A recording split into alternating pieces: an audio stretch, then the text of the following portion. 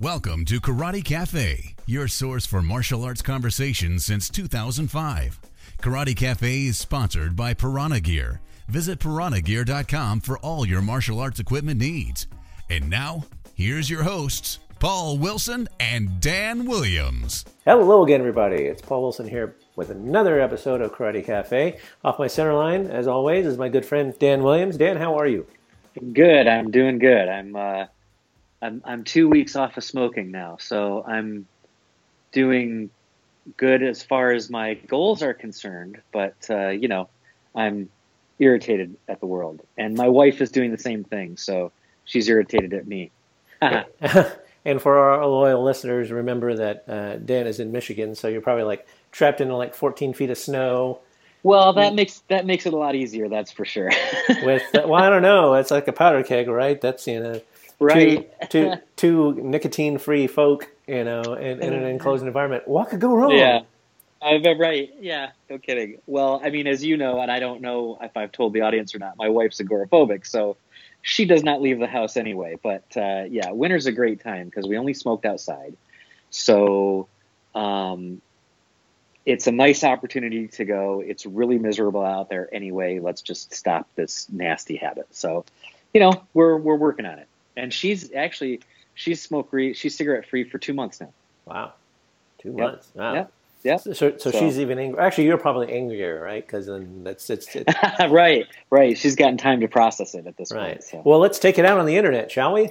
Yes. We were kind of in the green room before here at the massive Karate Cafe studio talking about some topics, and we couldn't find any just one topic.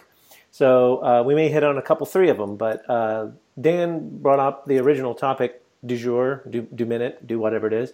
So Dan, why don't you explain yourself? Okay, so I was thinking about this the other day, and I don't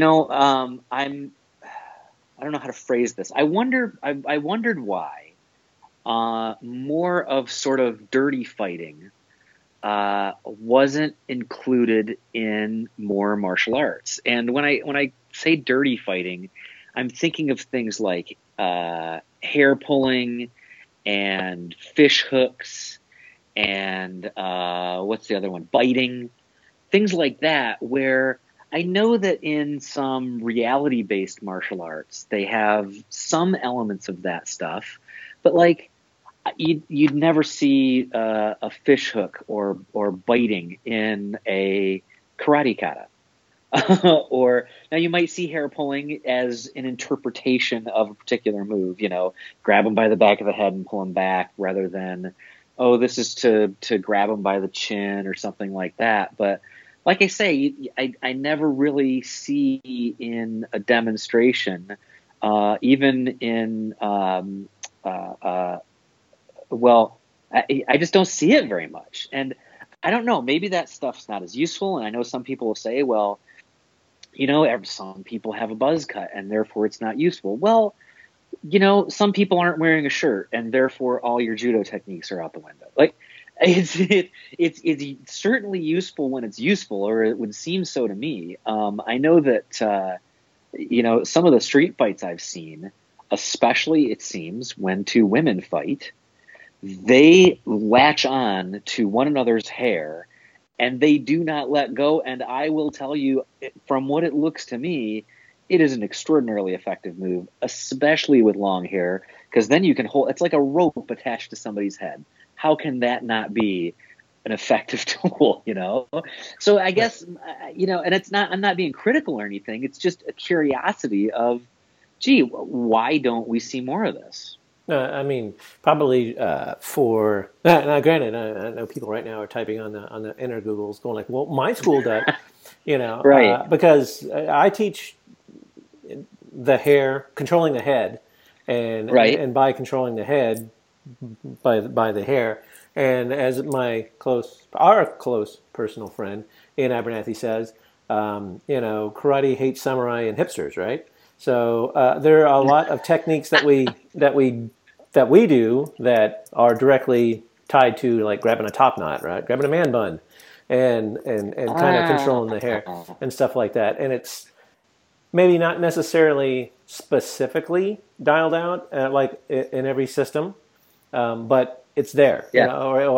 So I mean, I guess that's probably more of a mindset thing than like with stuff that's off limits. So Right, and I don't mean to imply that I think there are schools that believe that it's off limits, or I mean, I'm sure there are some forms of martial arts that would say this is kind of a dishonorable thing to do or whatever, but that's kind of different because, like, I guess I can't really remember the last seminar I went to where a bunkai, one step, whatever the technique du jour, was a demonstration of, okay, here's your move, they do this, and you grab their hair and pull their head back. I've never seen that before, really. Oh. Well, you need to come to one of mine. So, now that. At your seminars, do you teach where you say, oh yeah, this and this happens, and then you grab their hair and you pull their head back? Sure. Yeah. I mean, it's all, it's all, pardon the pun, it's all up for grabs. See what I did there? Because, if it's, your hand is closed or your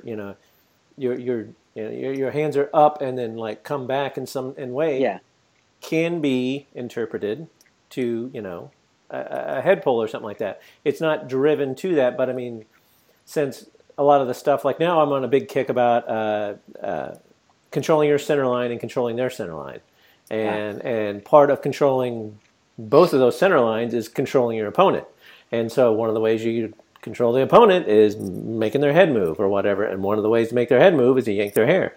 But again, like we were talking about on our the last episode about clothes making the martial artist, I don't want to rely exclusively on that interpretation. Like, so I don't want to rely exclusively on a sleeve pull or a lapel pull or something. I want it to be kind of a generical. You grab a hold of something and you manipulate, And so in this case, same thing. It's like you grab the hair and you manipulate, and so like, what about biting? Well, yeah, I mean, biting is there, but I think for me, biting implies that you're close enough to bite. I mean, that's true. And we operate in close, but we don't operate, in a clinchy world. That being said, I see. You don't generally. Your style does not focus on that range, right? I mean, we're here, and if we close the distance, because I'm always talking about closing the nature abhors a vacuum is my thing. So close the gap, or they'll close it for you. Yeah. So being in close enough to bite for us is usually from a stand-up situation. Right. You're in a bad way. So I'm not going to if I'm that close. And the only thing that's free is my mouth with which to bite. Then it's up for grabs. So I probably don't stress it because I don't stress being in that close. However, when we do stuff where there's mat work and stuff involved, as close as I can recall, I do always throw out, well, you can always bite somebody. But yeah, again, and in class, I think probably people don't stress it because of the fact that. It is just probably a nightmare hygienically and from a liability standpoint, right? Because if you're teaching people like, okay, tonight you're gonna, you're gonna bite each other. You're gonna pass their defense in some way. You're gonna close distance, and then you're gonna go Rick Grimes and bite their spoiler alert for anyone who missed, and bite out their jugular, or bite their if their hands. I think a lot of people. Probably like in a self-defense seminar or something, especially for women and stuff like that. I've almost always seen someone bring up biting. Like if someone comes in from like a rear choke or something like that, I pretty much always have I can, every time I've seen it, someone will always bring up biting somebody. So, I mean, but as a staple of a system, I don't see how it's practicable, and I don't see how it's not, again, just a hygienic nightmare. Yeah, well, and I know that one of the things that I guess I didn't think of until we were talking is as a downside is biting is pain compliance. And I think we've talked about that kind of technique and the pain compliance techniques, and they're rather unreliable. Not that they can't be studied, and not that there's some good aspects to them, but in general, when you're in a hyper aggressive situation, there's a lot of adrenaline. There's a lot of things going on where people genuinely don't feel the pain that you're putting them in. So I guess maybe there's some elements of that, if somebody is going to, what did some guy say? He said, well, if you get me in a rear naked choke, I'll just bite your arm. And I remember the MMA guy said, you set that up and you see if you can get me to let go before I break your neck.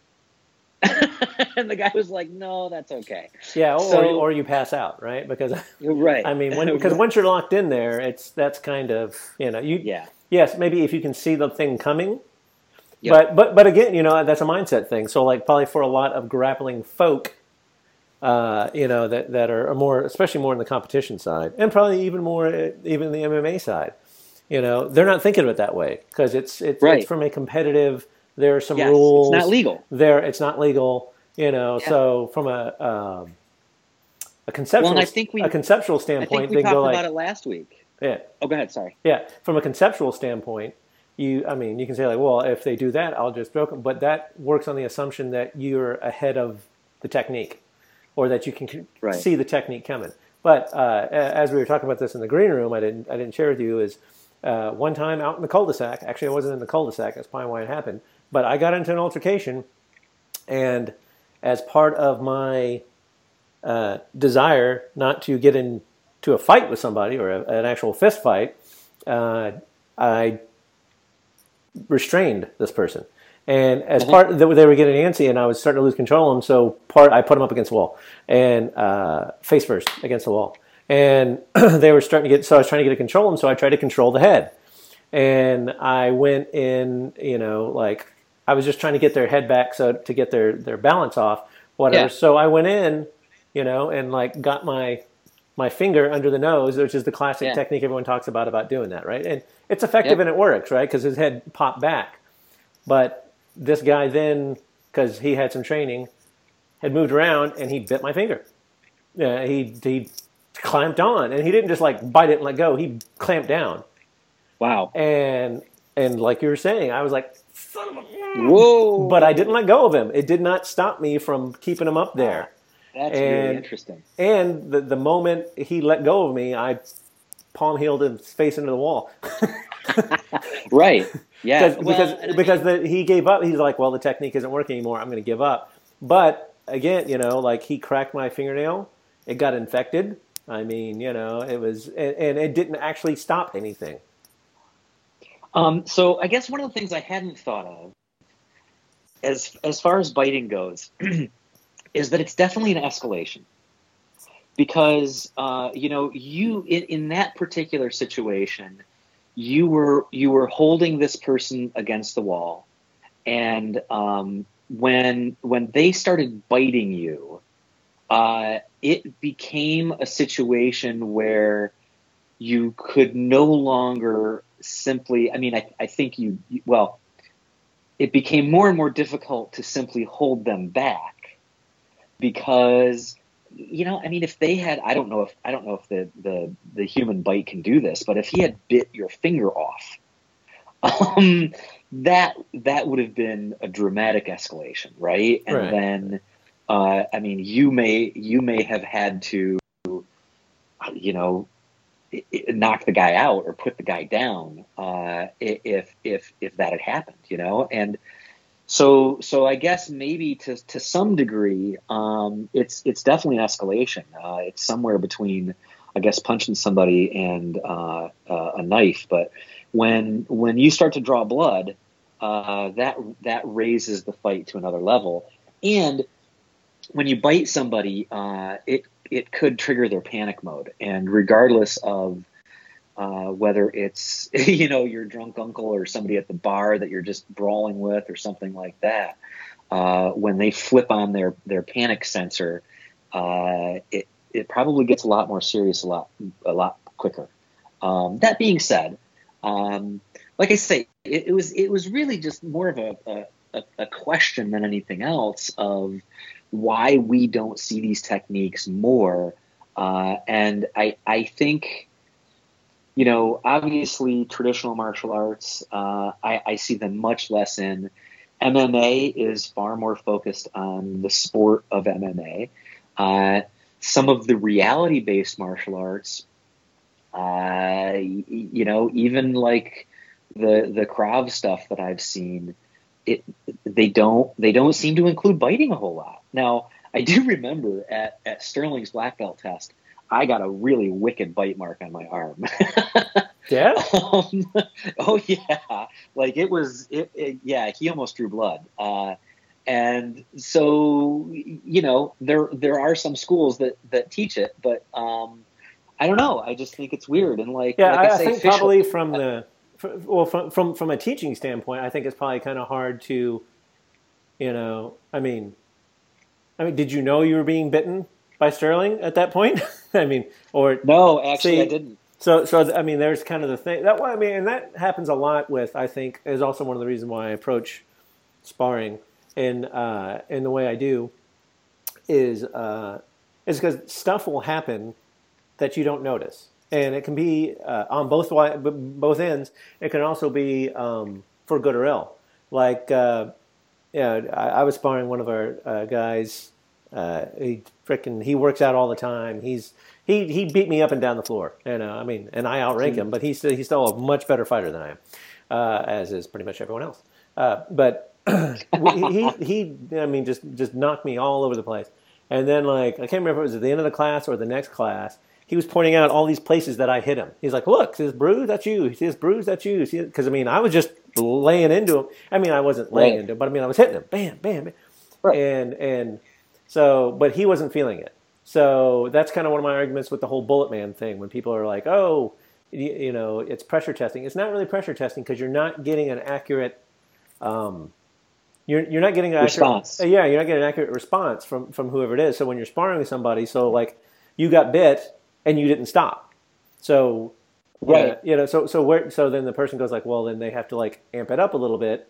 At which point do you Which point do you say, "Hey, we're just training here, dude"? Well, yeah, but it's like if I bite you and all that, for example, the one you talked about. So if the guy came in with a rear naked choke, the guy got his arm and he bit him, simulated bite him, but the guy doesn't acknowledge it and goes through and chokes him out, then that value is lost because right. He can say "Oh, well, I bit you," and he's like, "Well, I didn't feel it, so it must not have worked." He's like, "Well, no, I didn't actually bite you.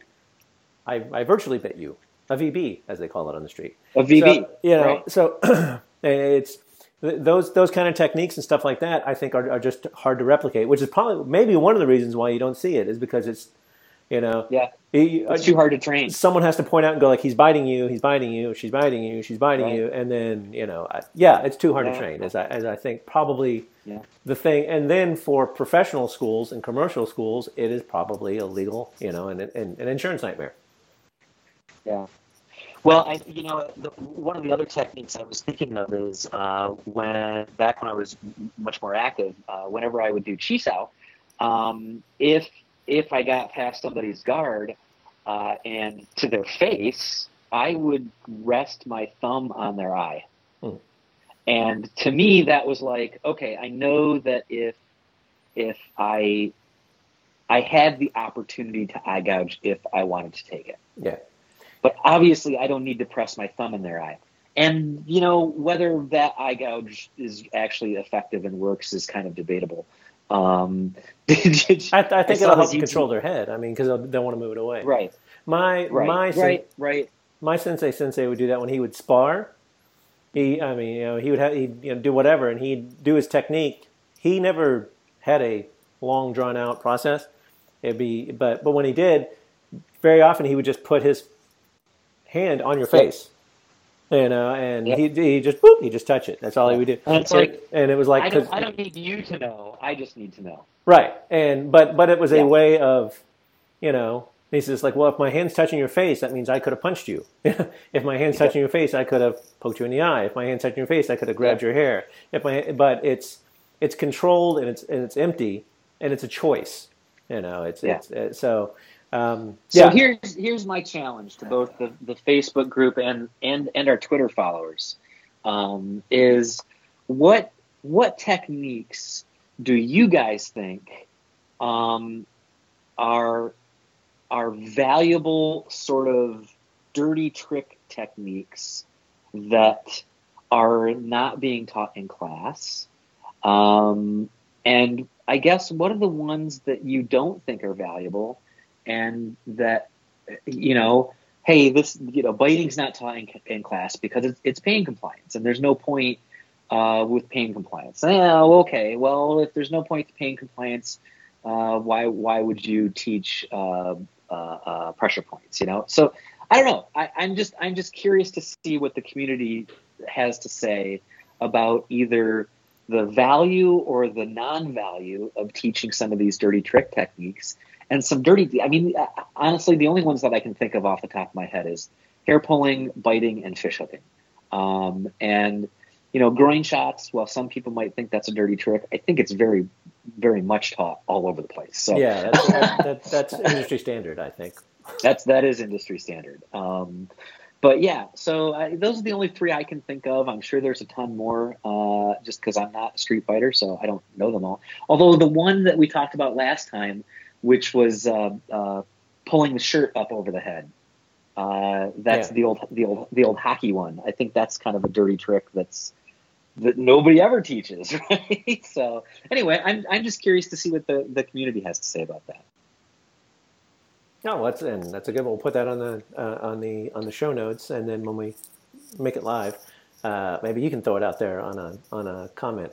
That kind of dovetails nicely a little bit into one of our other topics we were talking about, which about closing the distance and whatnot, is about grappling.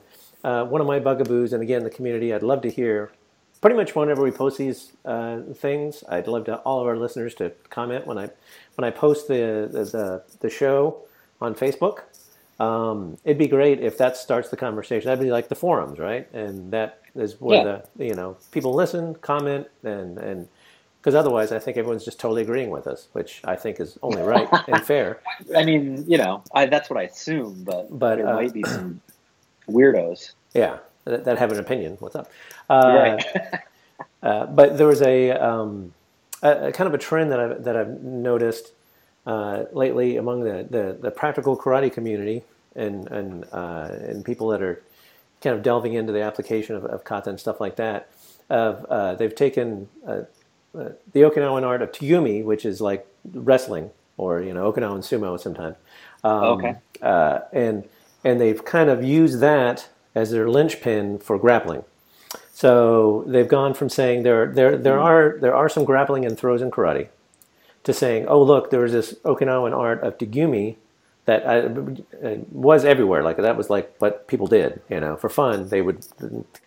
Kids would wrestle, and they've kind of morphed that. And depending on the research I've done, either no one really knows a whole lot about how it was done back in the day, or no one really, or it was everywhere and it was constantly practiced all the time.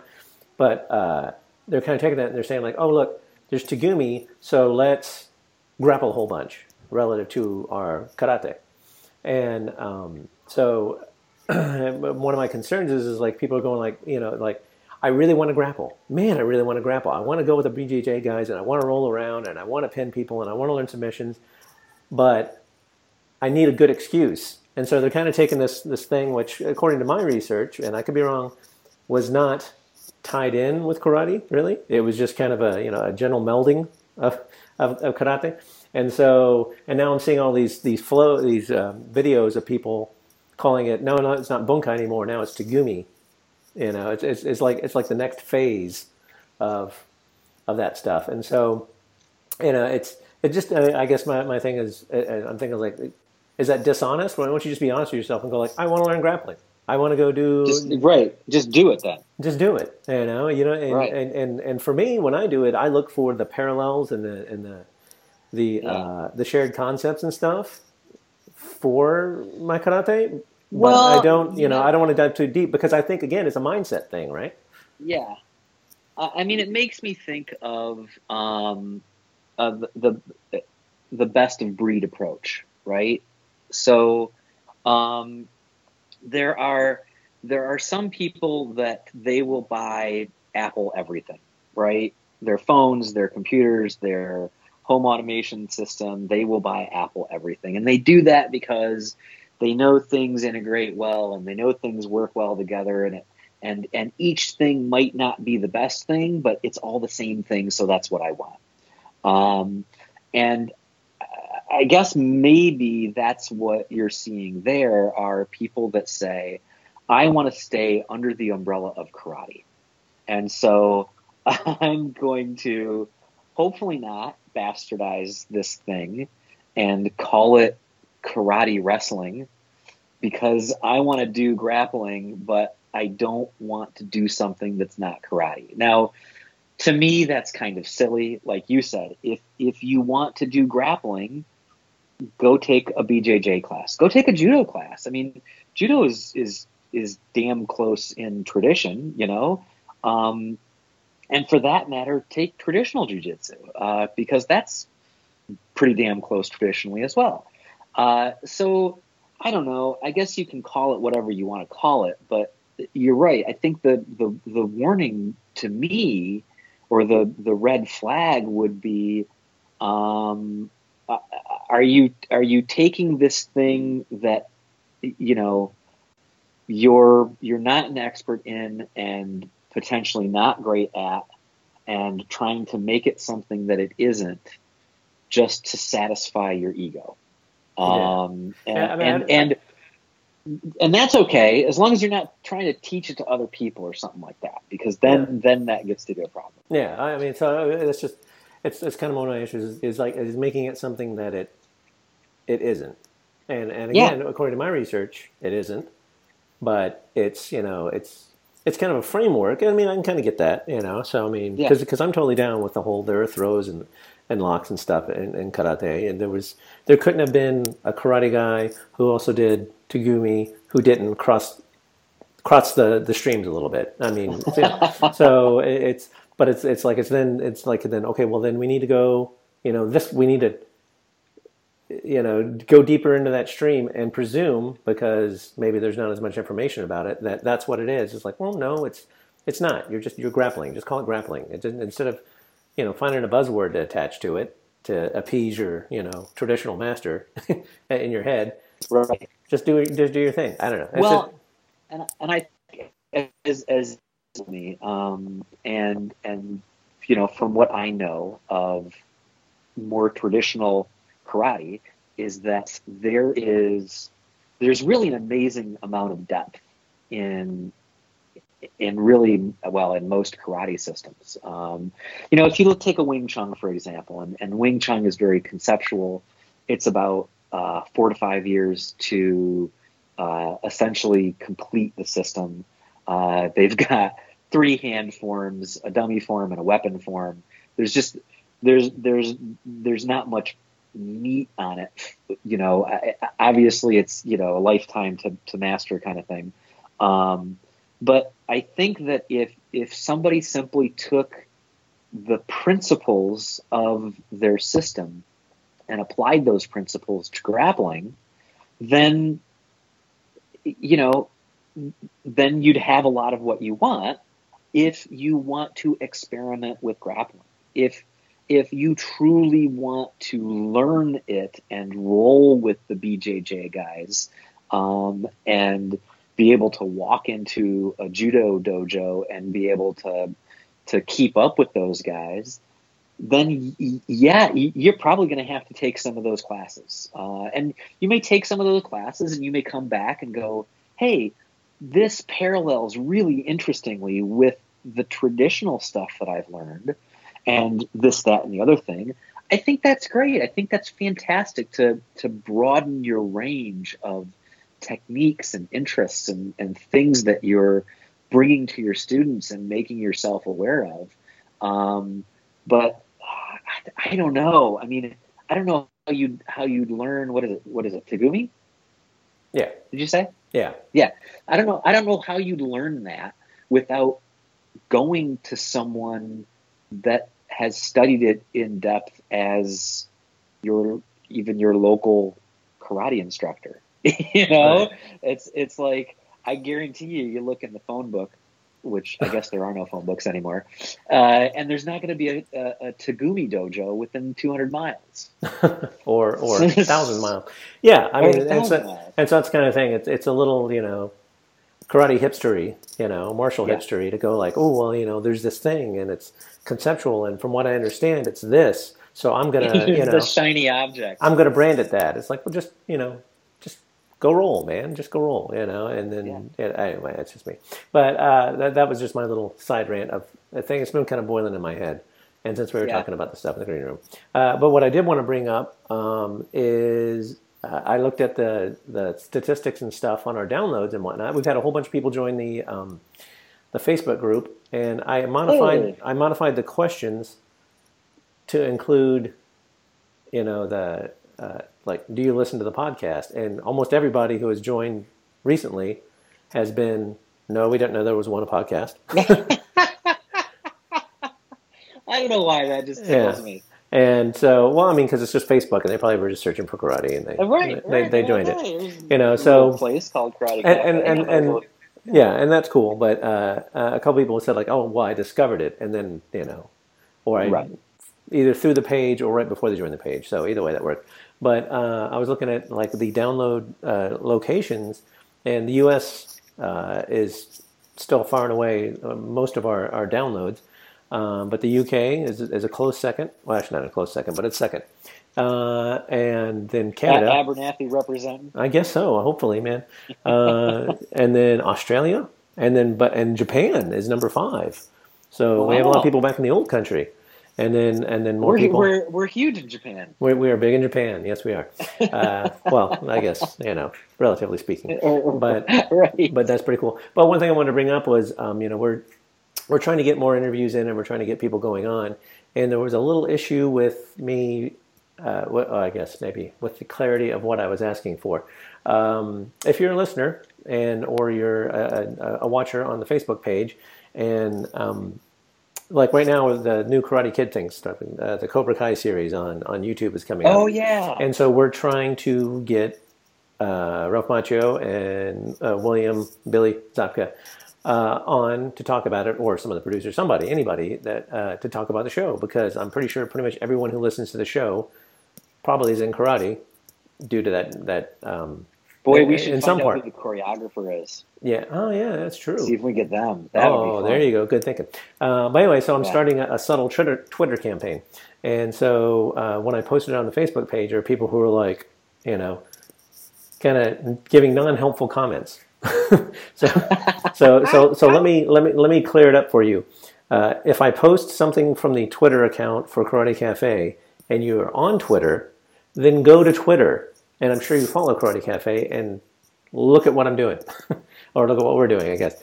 And because usually it's a retweet, but what we want people retweeting these things, so that way maybe it'll get a little more attention. Well, and not only that, but like the thing is the more followers that account has on Twitter, when you reach out to people to say, hey, would you like to have an interview? If that account has 10 followers, it doesn't carry as much weight. So that's why it's helpful for us to get retweets and followers and things like that, because then when we reach out to people, they feel like we're more legitimate than we are, which is totally not. But, as best we can fake them out as possible, the better. Right, absolutely. I call myself producer just because, it makes me sound exactly. Cool. Yeah. But anyway, so there's that. And if you are on the Twitter, you should be following us. And if you're not, you should be on the Twitter and following us. But if it's something Twitter related and you're not on Twitter, you might as well just gloss over it, because it clearly doesn't apply to you. But anyway, so that's what we're trying to do. And I mean, if you have people that you think we should interview, tweet us and tweet them, and say, hey, you should go on Karate Cafe. That's right. Help us, help you, not listen to us and listen to someone else mostly. That's the real key, right? If nothing else, if you're sick of listening to us and want to listen to somebody else, that's the best way to do it. Yeah, want to hear us 1/3 less. 33 1/3 to 50% less. Then help us get some more interviews. Anyway, it was a quick little grab bag topic. We just wanted to, but again, just as Dan was saying, we want to hear what you say. So we'll post some of these questions on the Facebooks when we post the show, and put it in the show notes on Karate Cafe, and let's get some chit-chatting going. Excellent. All right. Dan, always a pleasure talking to you as always. Always a pleasure, Paul. And we will talk to you all again very soon. Thanks for listening to another episode of Karate Cafe. You can join the conversation by emailing us at karatecafe@gmail.com. Call our comment line at 469-844-5791 or log into the forum at karatecafe.com. Remember, you can support the show by visiting our sponsor, piranhagear.com, or shopping at Amazon through our link, karatecafe.com/Amazon, or donate at karatecafe.com. I'm Steve Henderson, proud supporter and voice talent for Karate Cafe. If you or someone you know needs an effective voice for a film, television, radio, or new media web project, contact me at stevehendersonvoiceovers@gmail.com or call me at 404-314-8400. Once again, thanks for listening to Karate Cafe.